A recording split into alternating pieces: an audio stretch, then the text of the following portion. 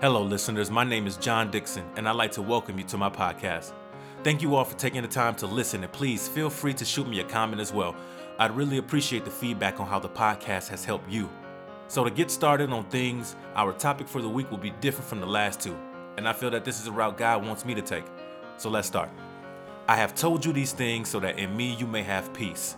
In this world you will have trouble, but take heart. I have overcome the world. These are words spoken by Jesus. The question to ask is, how do we apply this to our life? Well, we all know that in some form or fashion we will have trouble in our lives, and usually with trouble, negativity follows along. So when something happens in our lives that are not for the greater good per se, we tend to feel like the world is on our shoulders.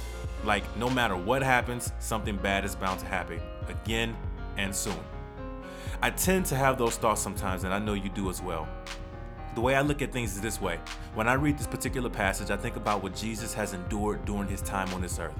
See, he paid the ultimate price. He knew what had to happen. And so during all of his time of talking with his followers, healing those in need, just anything to show that he is the one, he knew that eventually he had to give his life so that we may have a chance again to be with our Father.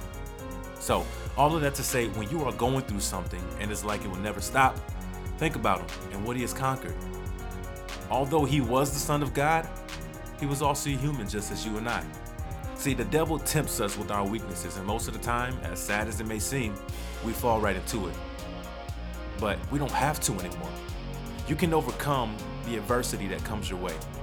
See, remember this passage, John chapter 16, verse 33, and say it to yourself every single time you are feeling down. This is a learning journey for us all, and I am here with you.